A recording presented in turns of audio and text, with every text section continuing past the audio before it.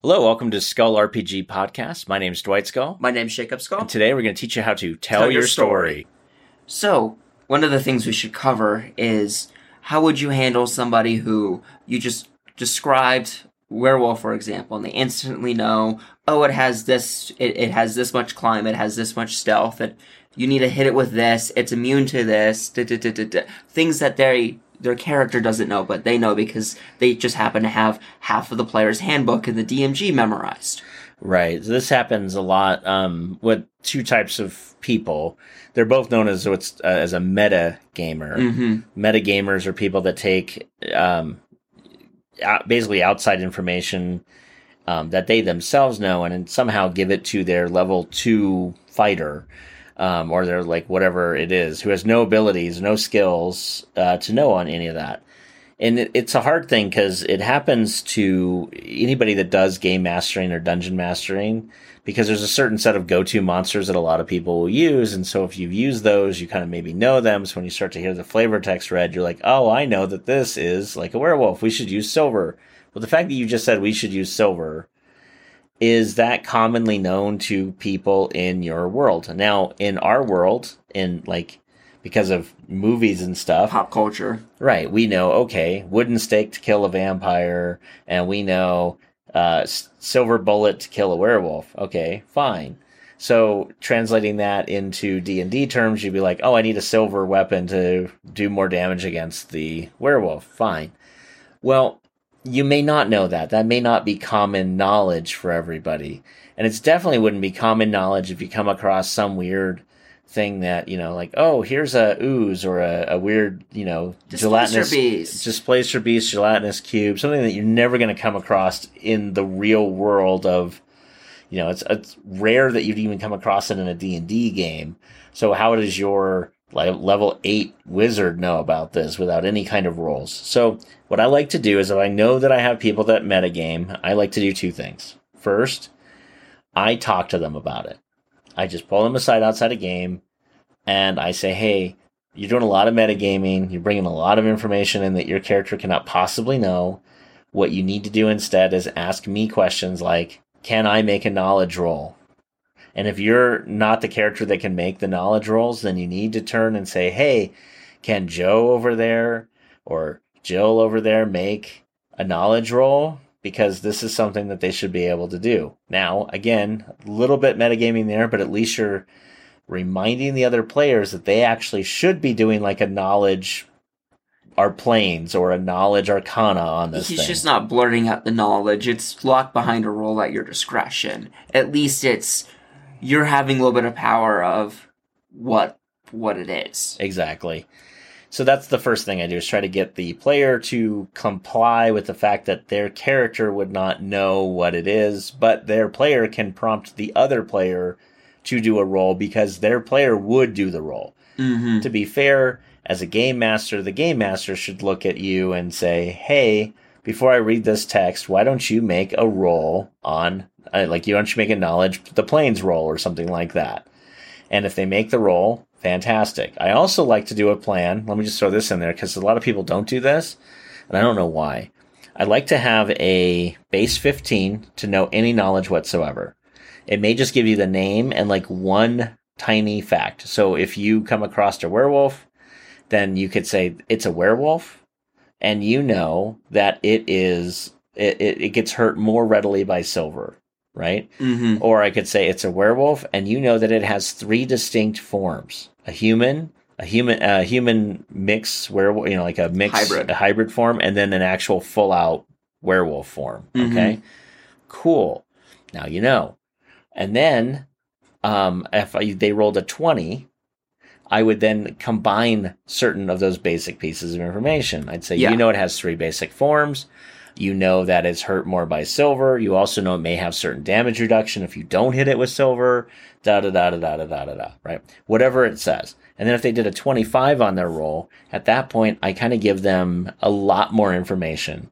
Maybe even hint at some strategy that person would know. Because if you have a person that's rolled a 25 on a D20, they've either rolled really high or they've spent a lot of time and energy every level putting points into that skill. And that literally equates in real world terms of somebody like, okay, we all know somebody who knows a ton of stuff about like cars, right? Everyone has one friend who can look at a car and tell you the make, the model, the engine size. That's a lot of work. I know it's a lot of work because I don't do it.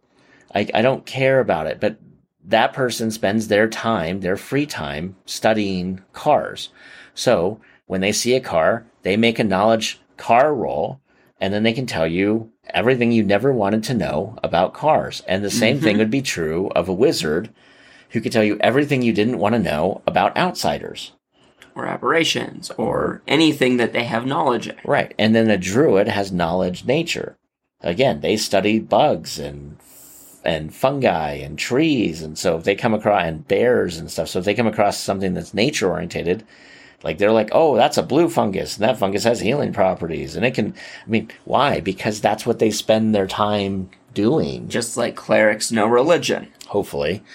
Every cleric I run into never puts any knowledges in knowledge religion, but that's because they have no skills. But the point is, every time I play a wizard, I normally have more knowledge religion ranks than they do. But the thing is on that, so that's how one thing is. I like to do the 15, 20, and 25 to reward you for different sets on that.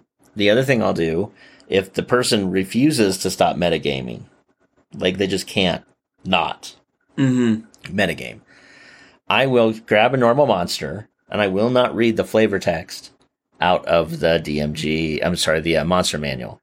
I will look at the flavor text of the monster manual, and I will twist it.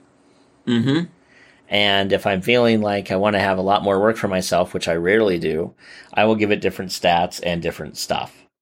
What I have been known to do is take a normal monster and change its physiology a little bit.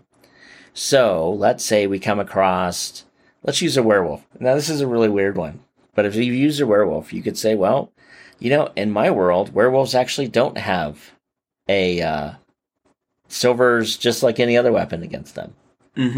It's just like anything else. But I might change out what silver does to be adamantine or cold iron. And if the guy stops metagaming enough, like if he still won't stop after I make those changes, I could even flip it for demons and other things where it's like, oh no, cold steel's not the thing that affects them. That's silver now. The Fae get hurt by silver, and werewolves get hurt by cold steel. Exactly, and that's just the way it is in this world. Because again, I'm the game master, and so if you refuse to stop metagaming, I will change the rules of the monster manual to fit my needs. That said, I don't want to go full blown homebrewed monsters. That is a ton of work, and I'm not against work. I'm just against superfluous work. So I'll rather just change little tiny things around. If you have monsters that are already made that fit your goal, use them, and if somebody knows them, tweak them just enough that their advice doesn't work. Right. Exactly. Or you can then turn to them and say, well, you may not want to follow that advice because I've changed the world. And you don't know if the metagamer over here knows what he's doing. And so I might do a little bit, not overtly, but I might do a little bit of public shame on the person if I know them well enough. And again, I've been gaming with my group for about 10 plus years now, so I know them all really well. So I could just say, look, I need you to knock off the metagaming, otherwise I'm going to start changing how the monsters work. And then your knowledge is worthless. So I need you to play within the rules, or I'm going to start changing the rules so that your call out like, oh, use fire on that. Nope, fire doesn't work on it. That's not double damage anymore. Trolls have to actually be hit with ice.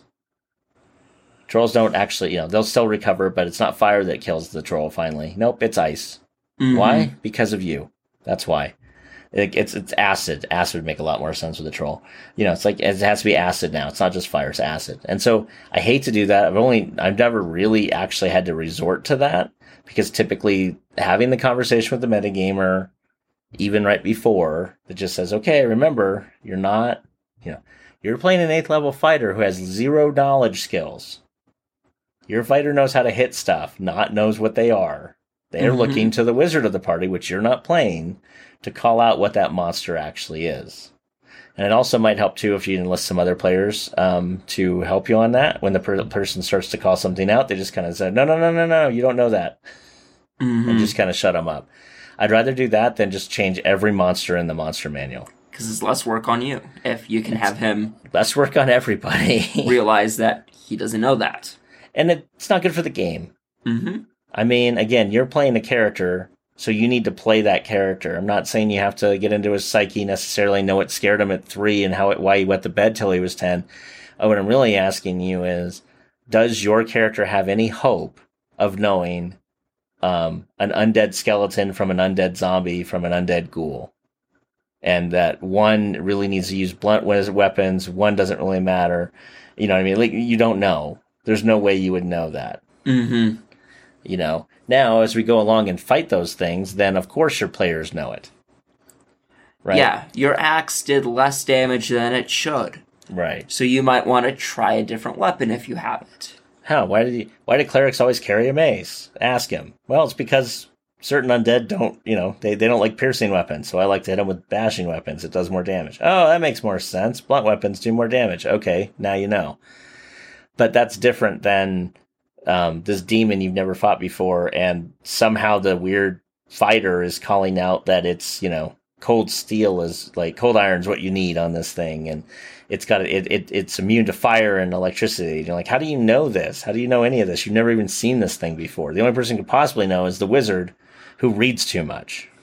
So, or you just happen to have those ranks, but fighter probably did does not. No, fighter doesn't have ranks in that. Nope, not at all. So, anyway, that's how I'd handle metagamers in your game. Hey, thanks for listening. And for more resources, please go to skullrpg.com.